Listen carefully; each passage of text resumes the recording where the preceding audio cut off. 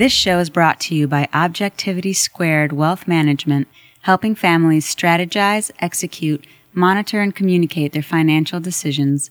Learn more at objectivitysquared.com.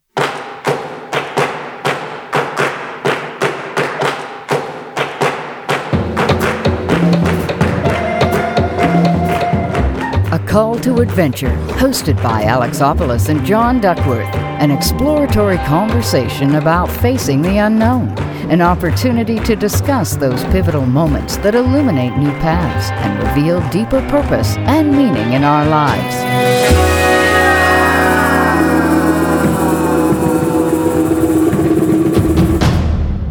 Welcome to Call to Adventure, Ohm Radio 96.3. Today we have with us Ben Towill.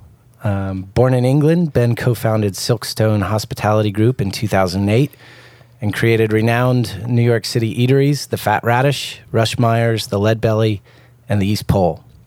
He co-authored the Fat Radish Food Diary, published by Rizzoli, and was voted by Forbes magazine 30 Under 30 in 2014.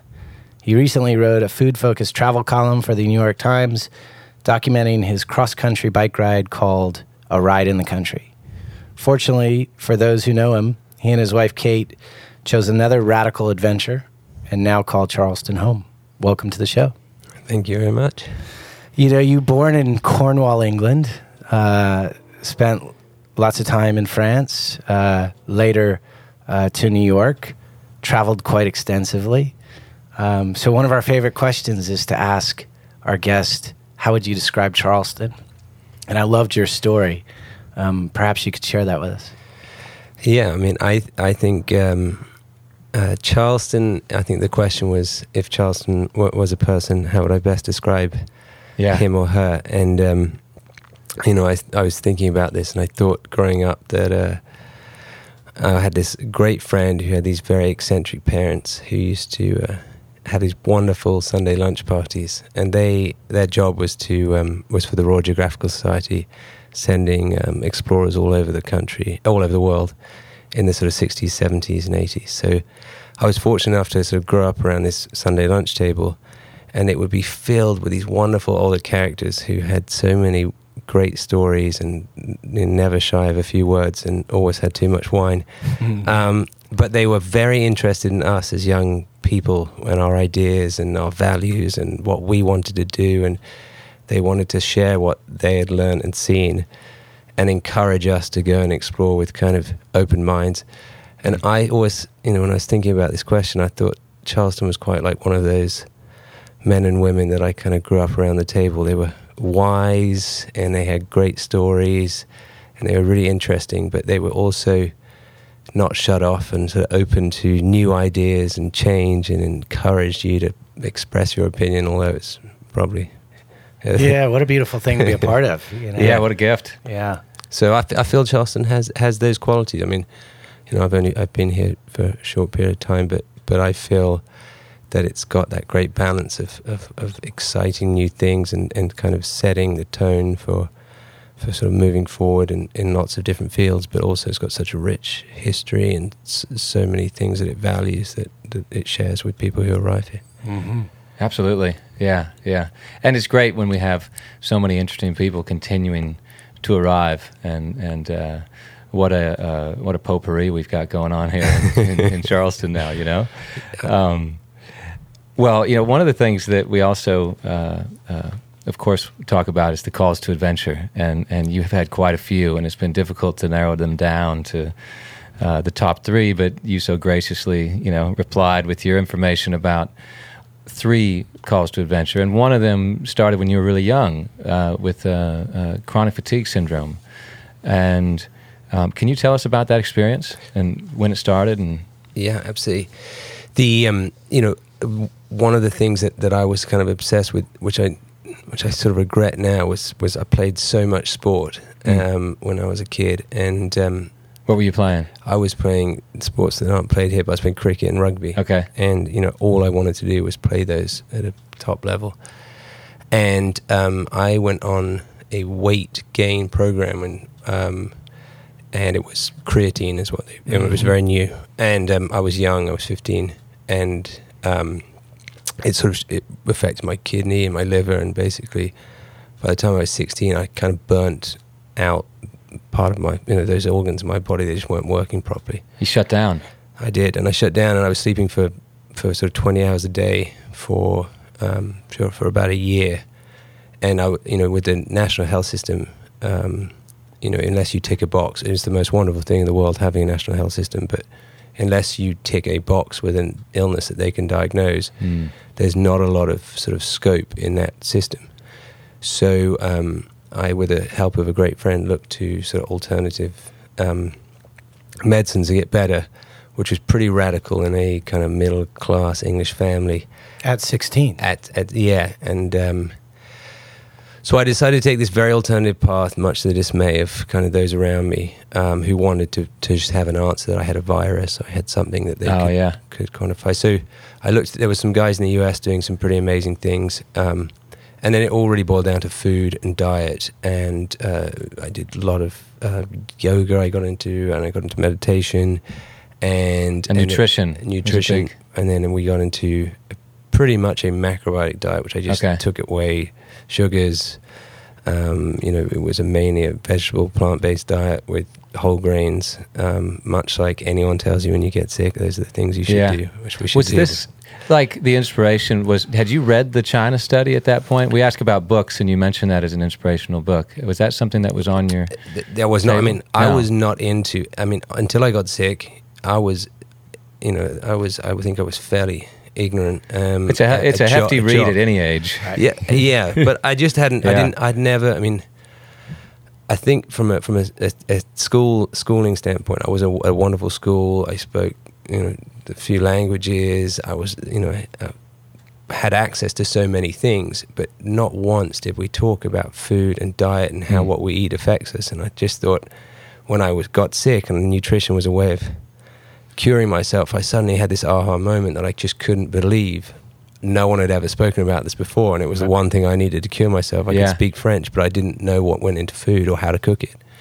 And it was a very feminine thing, which I thought was a very odd thing as well. That we don't leave school with any skill sets of how to feed ourselves. It's so curious, though, isn't it? How moments of genuine inspiration come from tragedy or trauma or great challenges. I mean, here you are in bed for 20 hours a day, and yet the seed for quite a few other amazing adventures in your life are born out of that moment, right? Yeah, this is true, and that's the way I've always. I think every cloud has a silver lining, and I think if you whenever you are feeling like that, I am constantly reminded that my life definitely took a big change. I'm curious because obviously, and we'll get into this later in the conversation, it shaped your views on food and the importance of food, and that became a passion and a part of your life and still is today. But at 16, you talked about sort of those around you that loved you and cared for you didn't really support the direction you were going in terms of alternative medicine. What did that feel like? At a young age to realize your health was in serious danger and to feel a bit alone in choosing the path out. Yeah. What did that feel like? Well, I lost my dad when I was very young, and my mum, although she's a wonderful lady, he was an alcoholic, and she continued to drink. So we kind of had a mentality, fend for yourselves as kids. So when this came about, and you don't get that sort of love and support that you so desperately want at a time when you're ill, I think you have to take things into your own hands. I had wonderful friends. I was very lucky that I went to a great school. I went to a boarding school. My dad, so the one thing he left was that we had to go to these schools. And so I kind of had access to an amazing group of friends with sort of successful parents who kind of rallied behind me. I went to live with a few of them, and then I got back on my feet, and then I was on my own at 17, and wow. I was ready for. That was when I got into food, and it's not uncommon in the UK that if you do a vocational occupational training. That 17 you finish school at 16, and then 17 you do a 3-year. Looking back, is that pretty clear that was the time that planted the seeds, both for sort of your fearlessness and your adventurous spirit? Yeah, I think. I mean, I it was definitely a great sense of freedom. You remember those things at you're 17, and you can drive at 17. I remember all those. Getting, your first paycheck and getting in your car and getting to see a girlfriend, and you were young. All your friends were still at school, and yeah, I mean, I think that was always in me, but doing that so young definitely gave me some would say a head start. I thought it was a head start, but people... There's a sense of self-sufficiency, though, that's born out of that. That's really great, I would imagine. Yeah. But I like this idea of I think about this in my own life sometimes, where if there's anything that's lacking at home, you can just create your own extended family. It seems like you've been able to do that. So you weren't entirely alone. You just filled some gaps with some other wonderful people. And absolutely, I think I've been so lucky with. I've just made the most incredible friends with people who I've just been surrounded and been so lucky with how that's fallen into my life. So you two fine gentlemen are another example. Well, we'll talk about energy later, and I think it's in a magnetic, attractive force that does these things, and it's not chalked up to pure luck. Right. Yeah. Set the stage. I want to break to a song, Frankie's Knuckles. Some house music from the 80s, originally from New York, right? In Chicago. Chicago. Yeah. Set the stage. What are you doing this time where this music is pivotal to your life? Well, the UK dance music scene, the electronic music, which is now massive and very mainstream here, is a thriving and always has been part of the UK music scene, and I listen to it a lot still.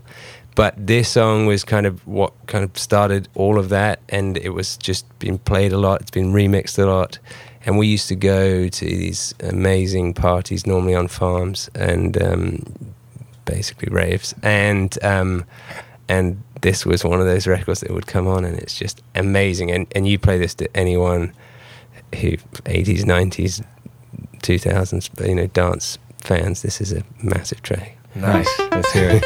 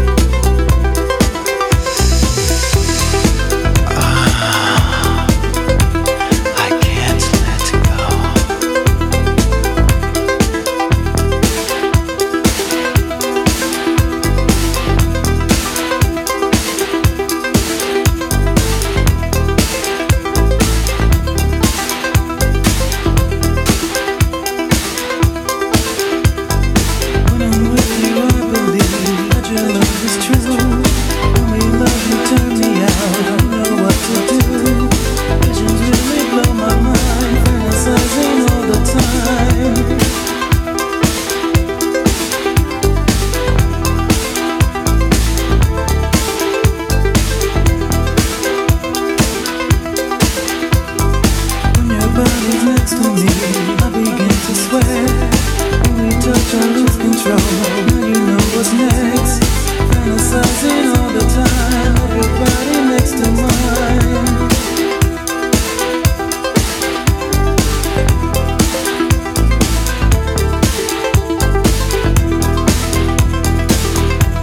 Well, I need your love. I need your love. I need your love. Don't make me wait too long. Oh, I need your touch. Don't make me wait for your love.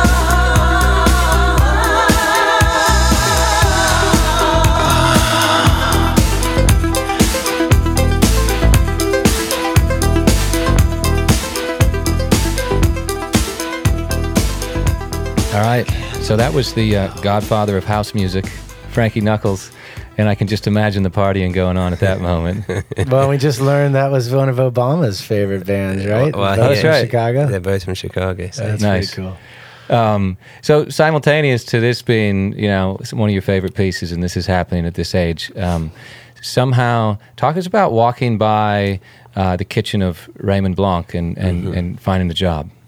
Yep. So I went back to school on to try and cram everything into a year because I'd lost a year, and I was halfway through that, and I'd never done so well academically because I've been in bed for a year. I had this massive must catch up, and I've missed things. So one evening I'm walking home. I had a job as making coffee in a cafe, and it just said "Help Wanted" on the door of this one of the most famous chefs in the UK at the time, his brasserie. So I went in there, and long story short, the restaurant was going bankrupt at the time. So he was a wonderful cook, and he has this restaurant that's extremely well known called Le Manoir Quatre Saisons, which is still there today. But his brasseries were kind of run quite badly. So he was there every single day, and I was kind of this apprentice, and I just got assigned to him. So I got basically taught to cook by now is kind of undisputedly the best chef in England. He's his own godfather. He is of cooking. He's incredible. Wow. And he was so old school, so French. He used to drive me home, drive 100 miles an hour, listen to classical music so loudly. And anyway, the restaurant, he never took me off my hourly pay, and I worked out that I was working so much because I was so excited by all of this. Yeah. That it came a point where I managed to save so much money that he had offered me a job at Le Manoir, and I said, absolutely, I'd love to go and do this apprenticeship, but I want to go to India before, and he couldn't understand how could I go to India? I was the apprentice of the restaurant, but I was earning more than the head chef. How could you afford to go to India? That's why the restaurant was going bankrupt. Yeah, right. That's funny. Oh man. You go to India, a small sidetrack adventure, 4 months on a motorcycle. Yep. Across India. I actually looked up the map of India on the plane because I really had no idea. Wow. What and I flew to the wrong side, so then I flew into Chennai and had to get a train all the way down to Kerala, which is basically crossing it. But yeah, I was meeting a friend there, and we did this great motorcycle trip, and then I came back to start my apprenticeship in the kitchen. And by that time I didn't have any money left, and I had you have to at Le Manoir. It was basically you're working from 7 a.m. till 12:1 at night, and you're working as an apprentice. You get paid £7,000 a year. Wow! And it's for 3 years, and you can do up to 10 days. Not a very big hourly wage when you break that down. It's not good at all. It's it was sort of $12,000 US, and so we were living in this village. Anyway, I bought the wrong size chef's coat and jacket, and you had to walk ironed, creased chef's coats, and you couldn't get dirty, but you were doing things like cleaning stock pots and the dirtiest jobs you can imagine, but you expected not to get any dirt on you. You had to look immaculate at all times, polished shoes. So I spent the first year in these things that were so tight for me I could hardly move, and much to the that reminds me of a story you mentioned about the formality of the whole process and how you just walked up and sat right next to... At the wrong table, right? Oh, yeah, I had a lot of fun at this place because I had no idea. I mean, this is a grand institution that I had somehow managed to sort of talk my way into get to being there. And so You know, it was very classical French. All the chefs sat on one table, and the hierarchy, the bigger your hat, the more important you are, and you wear a skull cap if you're at the bottom, and the head chef wears a big tall hat. And the maitre d' sits on one table, and they have wine every night. And, you know, when there wasn't a space, I would just go and sit with the maitre d' and end up having a glass of wine with him. And to the dismay of everyone, we became great friends.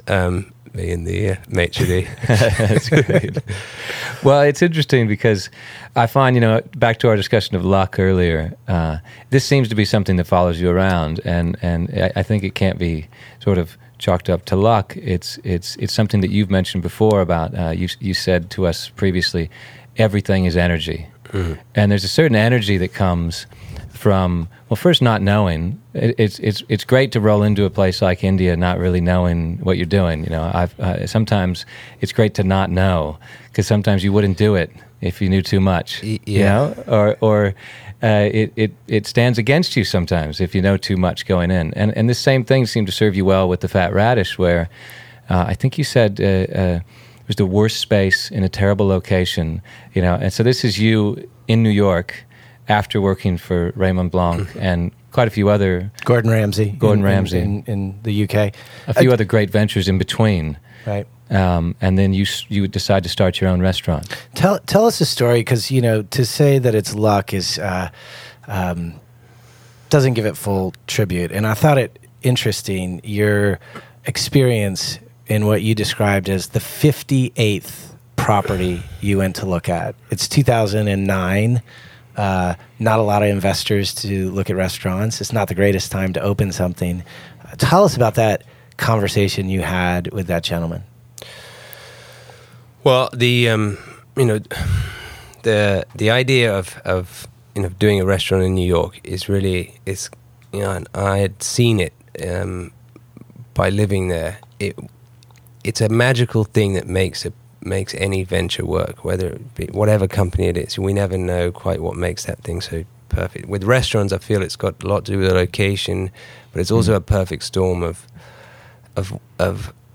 I don't really know how to describe it, but you just get a feeling. It's magic. And so I walked in. I'd been looking forever with this broker in New York. Obviously, I'd never even actually looked for an apartment with a broker before. So, but, you know, lying through my teeth that I had everything sorted out and had funding and all that. I didn't have any of it. And anyway, I sort of swaggered into this place in the Lower East Side, and the landlord took one look at me. He's now one of my closest friends, and just sized me up. And he just said, "What do you want to do here?" And I thought, well, no one's asked me that. And I told him, I said, "This is what we're trying to do." And he said, "Well, come upstairs." And he was living in the building he developed. And he said, "No brokers." And then it was 11 o'clock, and he opened a beer, and we sat there, and he asked me very honestly some questions. And he said, "Do you have the money?" I said, "No, but I'll get it."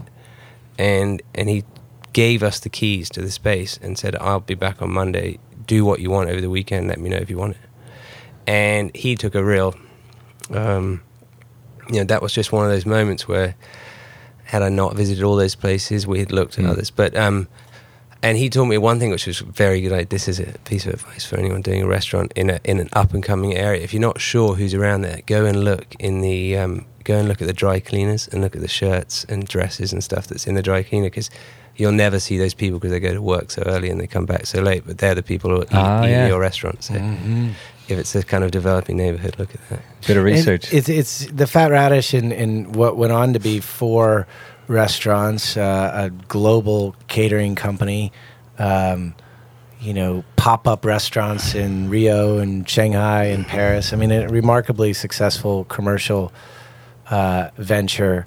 Seems to blend 2 things that I know of you. One, energy is everything, that you said. This was an idea that was born with your best mate, Phil Weisner, at the age of 13, I think. Yeah. And your 2 qualities that you most admire, curiosity and humility. That seems to open a lot of doors for you. I'm just wondering where those traits and qualities came from. Well, the being curious it goes back to those sort of people that I was lucky to sort of around that table I kind of described earlier. They're curious people. I think it's in a lot of British people. It's a very well traveled, country. We have a very diverse kind of makeup of as a country. So you are always curious. I was just exposed to a lot of that humility, because I think it can all go. You're never on. I don't mean you're never on top, but like humility from I was going to do one thing and I was this kind of star of my school and playing for amazing level at sports, and the next thing I know I'm in bed and my life's taken a totally different turn, and I'm out. I didn't finish high school. So humility in the sense that like you don't really know what's going to happen to you, so just kind of take it all in and go for it, and people are what make everything. So you really embody those qualities. I love the idea of global manners. Could you share that with the audience, what that means? Yep, global good manners taught to me by someone very dear to me. It's the ability to speak to anyone, anywhere, about anything and make them feel good. Yeah.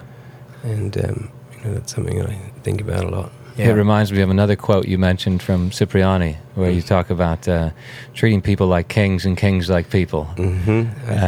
And of course, he started Harry's Bar in Venice, and it sounds like that was a philosophy of yours when you're opening these restaurants in New York. Yeah, the the beauty of New York is that it's filled with everyone under the sun, and the Lower East Side was kind of at the time was absolutely epitomized that. And we used to have everyone in the restaurant, and to be honest, we didn't know really what we were doing, so it would be, and I didn't know who anyone was, so we'd have you could have Elton John on the table and someone else there, and we'd be more worried about our neighbour upstairs who we pissed off with noise for the last 3 nights. So, and that was kind of just because we were bootstrapping. And I think there was a certain charm to come into a place that they'd kind of winging it. In our first night, we had a mouse that came in and went on the sprinklers, and our landlord was up there with a broom whacking it, and people were walking out. And I just thought, oh my God, this is awful. It's gone terribly wrong. I can't believe it. And people kind of loved it because it was something like it was sort of just a comedy show. But the food was good. So people came back. Right. They keep coming back. I love how you said once, because New York, you're surrounded by so many people, everything's possible. And you described growing up in a house throughout, England that only had baths, never had a shower. And he described England as a bath and America as a shower. Yeah. What does that mean? Well, as I said, elaborate on that. In England, or when I go back, you're the most boring man in the room until proven otherwise. And in America, I always feel like I'm the most interesting man in the room until proven otherwise, because someone wants to listen to what you got to say, and anyone will listen. And if it's a good idea, let's make something happen. And so that's that quick energy thing that a shower is. And then in the UK, there's a lot more layers. It's a bad idea, Ben. You shouldn't do that. Well, how could you do that? Oh, no. That's an awful idea. Oh, it's terrible. It rains down there. Don't do that. And I think that's the energy that I love about being here in the US. And Well, we're going to break to another song, and then we're going to come back to a conversation where you take another radical adventure, leave all of that success behind, and travel south. But what are we going to listen to, John? Yeah, we've got a song called "The Promise" by Sturgill Simpson, but it's actually a remake of a song, and let's hear it. Yeah.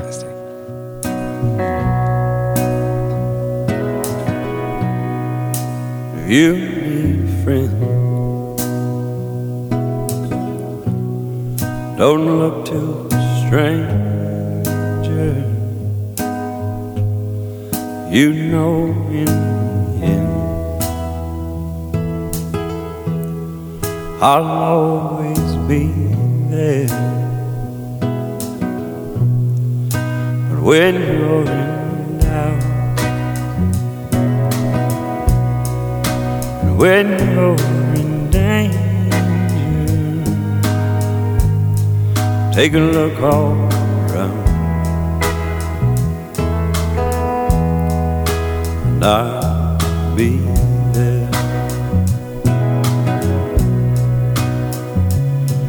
I'm sorry, but I'm just thinking of the right words to say. I know they don't sound the way I planned them to be.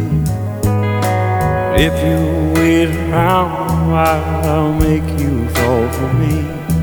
I promise you I will. Your day's through, and so is your temper. You know what to do. I'm gonna always be there. And sometimes if I shout, not what's intended. These words just come out with no right to bear. I'm sorry, but I'm just thinking the right words to say. I know they don't sound the way I planned them. If you wait around a while, I'll make you fall for me. I promise you I will.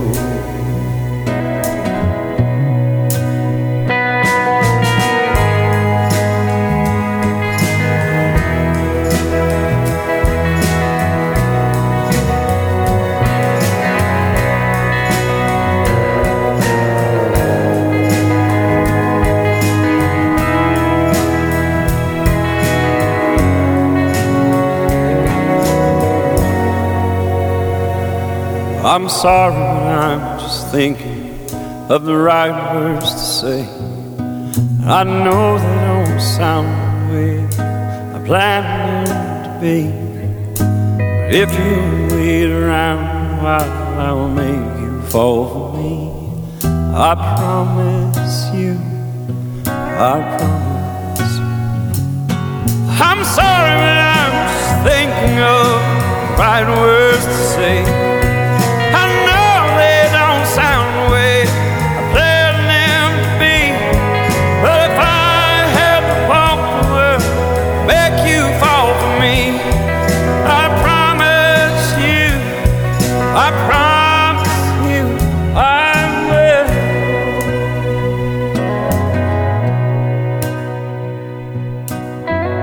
Okay, so that was The Promise, which originally was performed by a band, When in Rome, from the 80s. And wow, there's some passion in that voice. And it makes me think of a quote that you mentioned previously from Mickey Smith, surf photographer. Yep.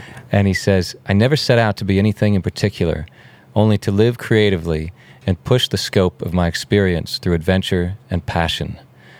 And so interesting. I mean, just that passion, and that's what made me think of that quote, just the passion in the song and that delivery. Wouldn't it be great to be able to sing like that? Oh my God, I hope it's just absolutely that voice of another time. Yeah, absolutely. So just before the song, we were talking about New York. You're doing really well with these restaurants, and you sort of jumped in naively and hit a few home runs through a lot of hard work and effort, and you decide that you want to come south to Charleston, and somehow you end up deciding to ride your bike from the East Coast all the way to the West Coast. How did that develop? What happened there? Well, I came down here for work, and and I wanted to leave New York because I kind of got everything I went to New York for, and I always had this suitcase that I had, and if I said if I could fill my suitcase, I would be, metaphorically, but I still had the suitcase. I was ready to leave, and I'd done all the things that I said, and I'd met this beautiful girl. So I wanted to come to leave, and I ended up coming down here for work. It was the first time I'd ever applied for a job. Well, not applied for a job, but was working with someone. And now we just weren't aligned. So So I found myself having made this big move and kind of done a U-turn on everything up in New York with kind of a lot of questions and not a lot of answers to what was going to be next. So a friend of mine had just rowed across the Atlantic, and he was the least sporty guy I've ever met. And he entered this competition and he won his class. There was 4 of them, and I got an email from him saying, "Oh, I just did this," and I thought, well, I've got to do. I need something like that to kind of hit the reset button. And living in New York, I used to ride my bicycle a lot, and I'd always thought, like, how long on like evenings when, I don't know, I'd always thought what it'd be like to ride your bike across the country. Keep going. I was obsessed with, and I still am. I'm sort of obsessed with that. You know, America, the amount of effort and energy went in over a very short period of time to kind of tame this land. So anyway, that was why I sort of picked that trip. And also moving from New York, which is kind of a bubble, to Charleston, that really is kind of a totally different feeling in the US. And then calling somewhere home, calling the States home and not really understanding it. It was kind of one of those, it answered a lot of questions if I did it. Curious exploration. Yeah, and just getting and meeting the people and seeing what it's all like. And you could do it in a car, but it would look all the same, I think. I'm curious, John and I are fascinated by creative process, and as John, as a working artist, embodies that on a daily basis. I try to. But, if you think about all you've done, I think about how that works in the restaurants and things you've done. But I'm interested in how that process worked for you when you were struggling, right? You're down to Charleston, you applied for your first job, didn't really go well. Now you're here, I would imagine there's lots of questions, like you said, not many answers. How did that creative process get you through that period? Yeah. Well, I've, as a result of when I was 16 and went in bed, I suffered from depression, and I'm very aware the beauty of I think not the beauty of having it, but I am acutely aware when I am beginning to slip, and I need to be very proactive about making those changes, because otherwise it just sort of spirals. So whenever that feeling begins to happen, I know I need to kind of double down on doing something, right. and I need to make sure that I don't let this get a hold of me. So that's when those things.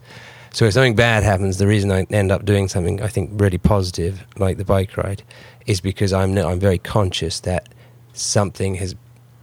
I need to make a big change. You got to put something on the horizon to move towards. Otherwise, we're not going anywhere. Right. And so that is what I always think of when and that's the kind of up and downs of life. And I'm a very. It's great to be acutely aware of that, though. What wisdom. And to be able to say, all right, I need to move in this direction swiftly, because I know from experience that this could go dark. This could go bad and dark. And, and and I think so that is why these things kind of do happen. And anyone who has that knows it's difficult to get out of the funk. Well, and so part of this ride though was working with a nonprofit, right?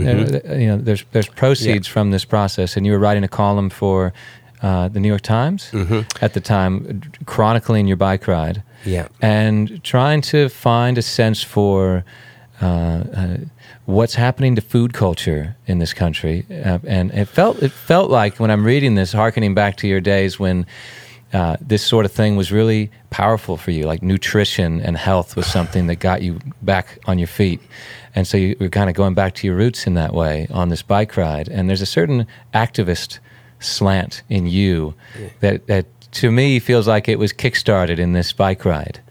Is that an accurate statement? Yeah, I think that is. I just sort of, I never ever, and you guys know this was something we're doing, I never have the intention of of writing for the New York Times or documenting that way. And actually it happened like 2 days before we left. But what I had the intention of is writing for someone or something about, and the idea was always to explore food.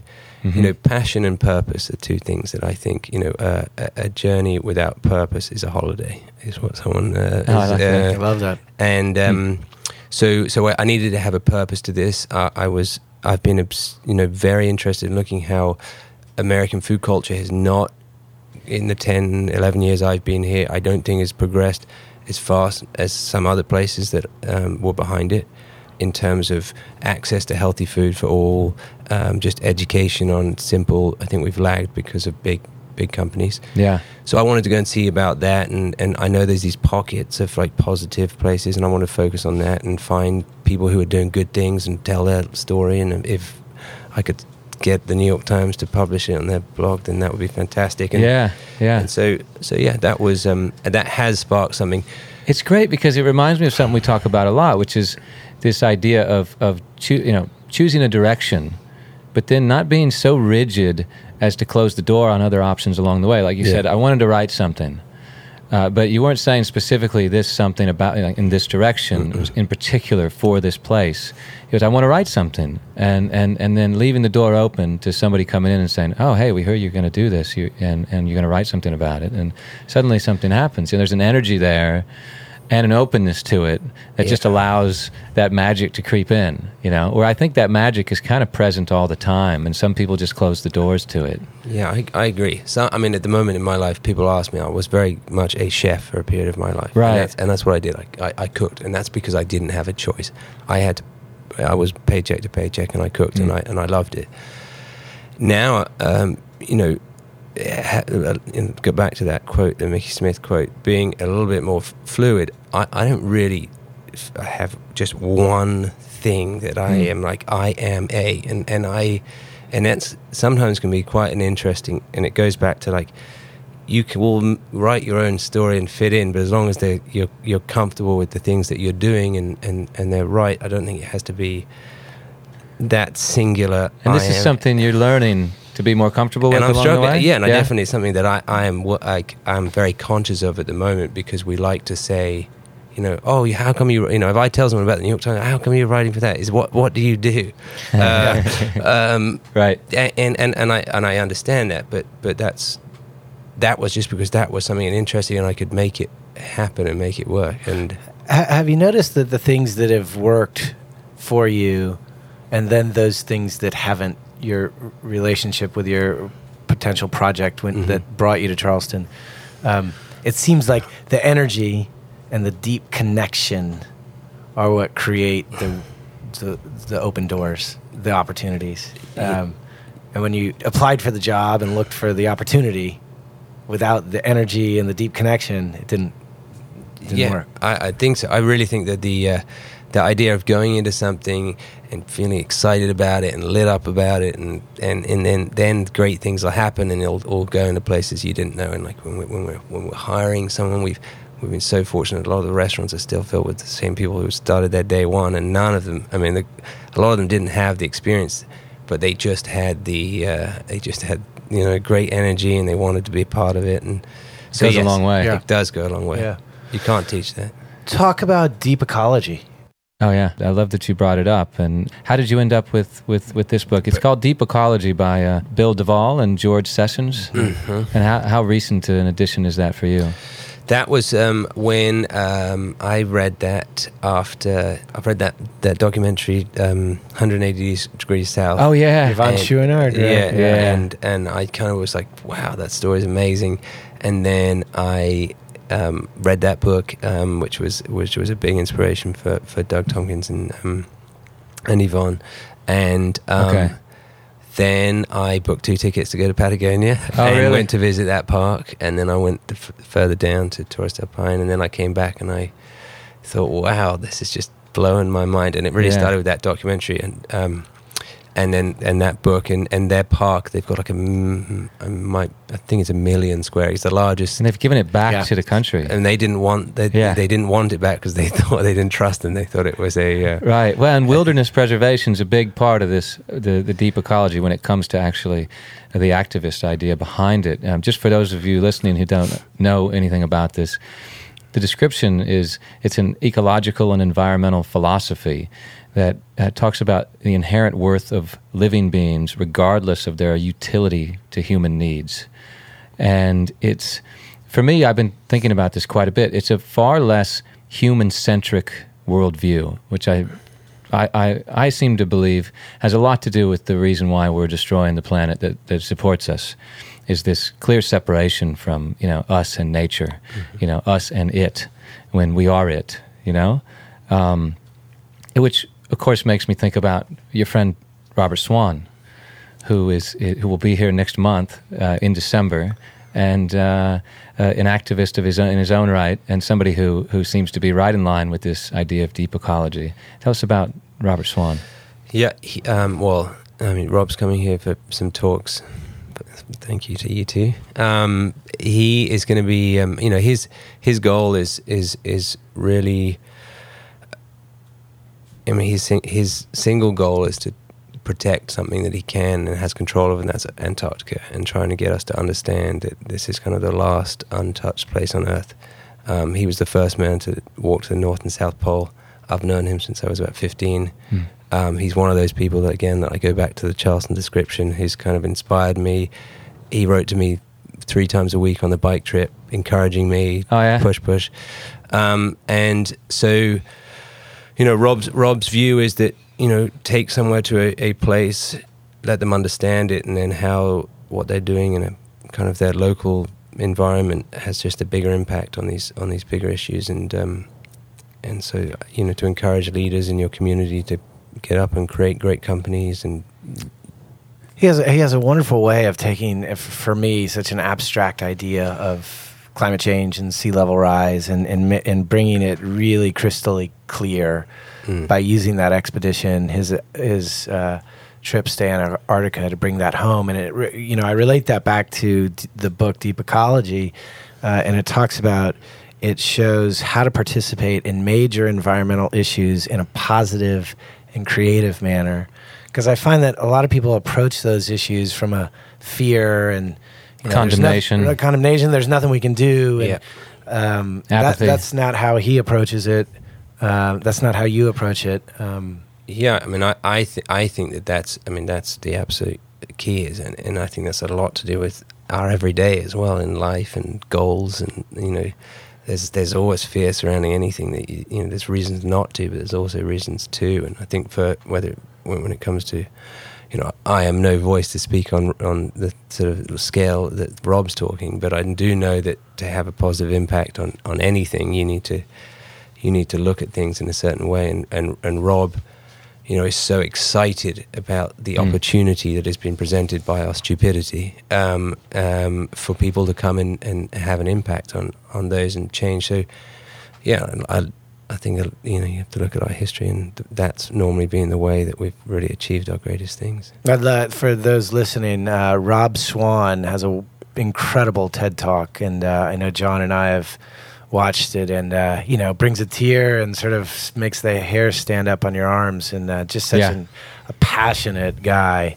Really honored to have him in Charleston for a couple days in December, and he'll be a guest on our show here as well. Yeah, he will. Yeah, we're pretty honored to have him here too. Yeah. Speaking of an adventure, Call to Adventure Radio. Yeah, he's the perfect absolutely, guest, right? Absolutely. Yeah. Well, and speaking of adventures, quite honestly, I can't wait to see where this next adventure takes you, whatever it may be, because you seem to have an adventure-filled life, and you're at a place where you seem much more comfortable, as far as I can tell, with being in even with a place of not knowing, and just being open to other things coming into your life. And so it's a great place to be, I think, and to be comfortable in that. So thank you so much. I'm so excited about all the things, the possibilities that exist, and thank you so much for doing this. Absolutely. Well, we love having you here, and we're gonna exit with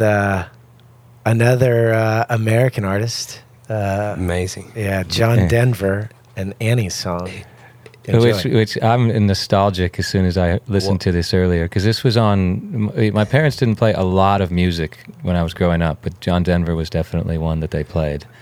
This song will forever. I had not heard this song before, and we had a band, a guy who used to play with John Denver, who was playing at the top of the mountain where we got married, and it was Cash Cashman and Twerp Anderson were the two musicians, and they were just walking around with an acoustic cello and a fiddle. And at one point, he just said he was with Annie, who the song was written for, at the rodeo the night before, which we'd been to. No kidding. And he said, I was with Annie last night, and I knew I was coming up here to play, and I thought of this song, and I'd never heard it before. And then he played this, and I... Wow. All right. Such a special moment. What a great intro. We'll send this song out to Kate then. Here we go. Cheers.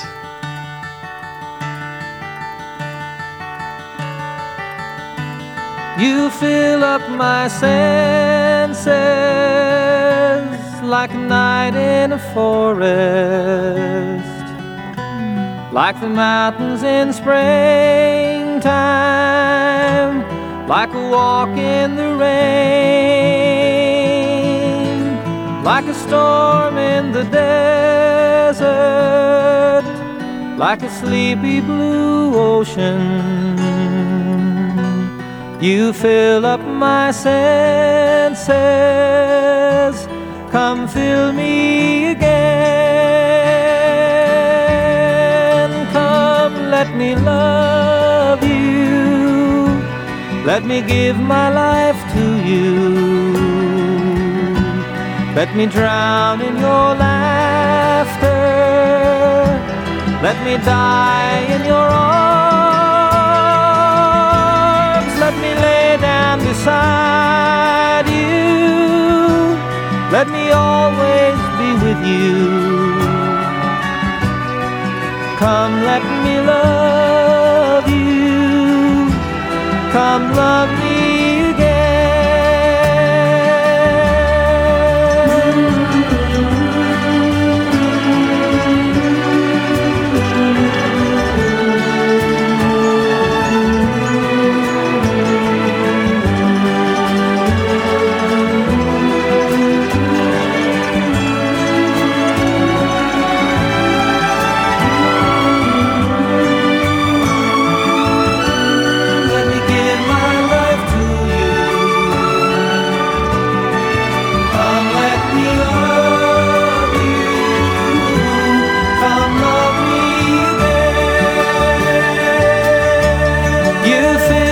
My senses like a night in a forest, like the mountains in springtime, like a walk in the rain, like a storm in the desert, like a sleepy blue ocean. You fill up my senses, come fill me again.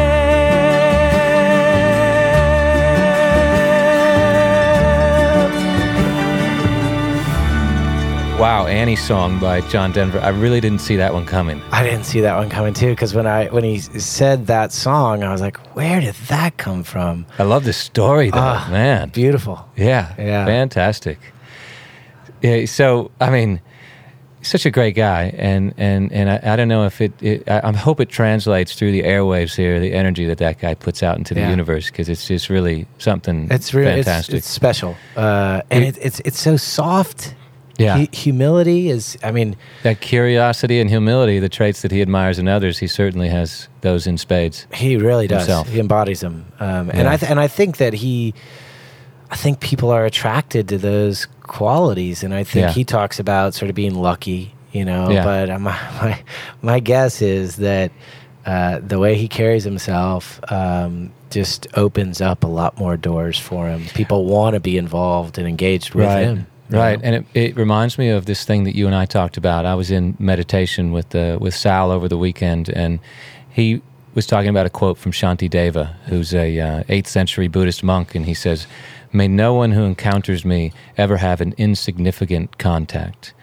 And, when I think about Benji, I think that very thing, because when you're there with him, you know that there's and I don't mean, it implies a certain significance, but it's not a lofty goal. This is just really paying attention. And you mentioned how well he does that. Well, I've spent a lot of time with him working on this Rob Swan project and just watching him interact. And, he's present everywhere he's at, emotionally, mentally, or at least that's been my experience. And it's just such a wonderful thing to have small conversations with any number of people where you're really curious about what they're doing. And taking the time to ask them and listening. Right.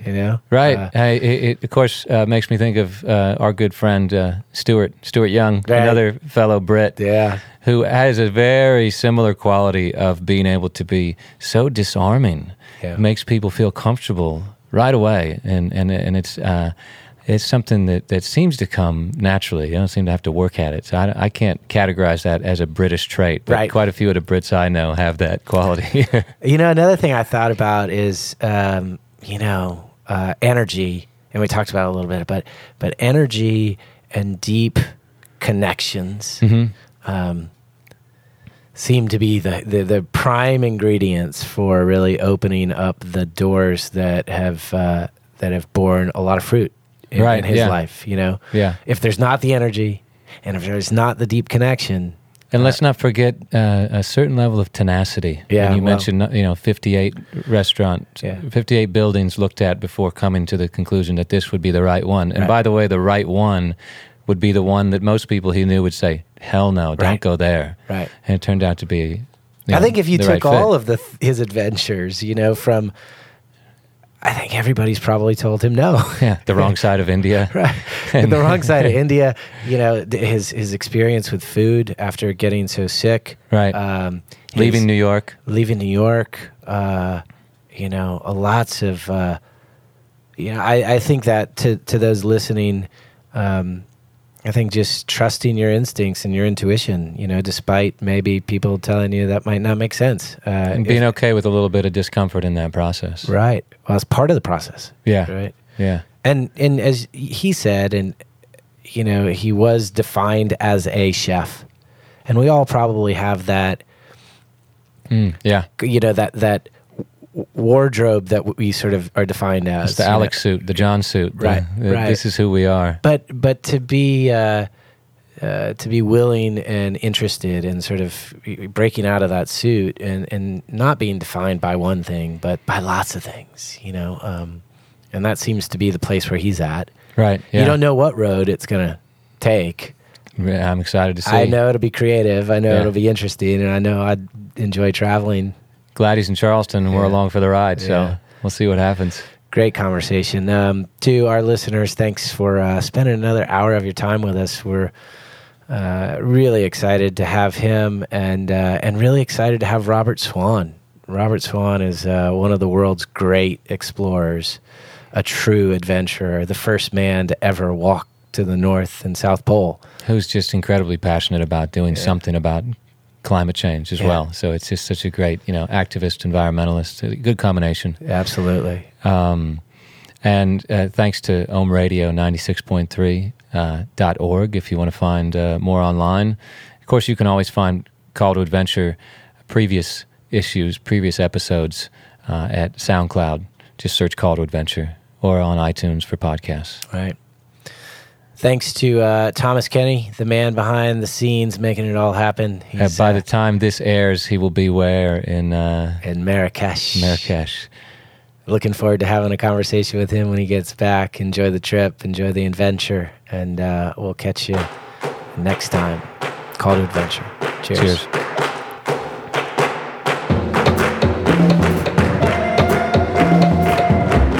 And remember, the road that is distinctly your own has never been traversed. Celebrate the path that is your call to adventure.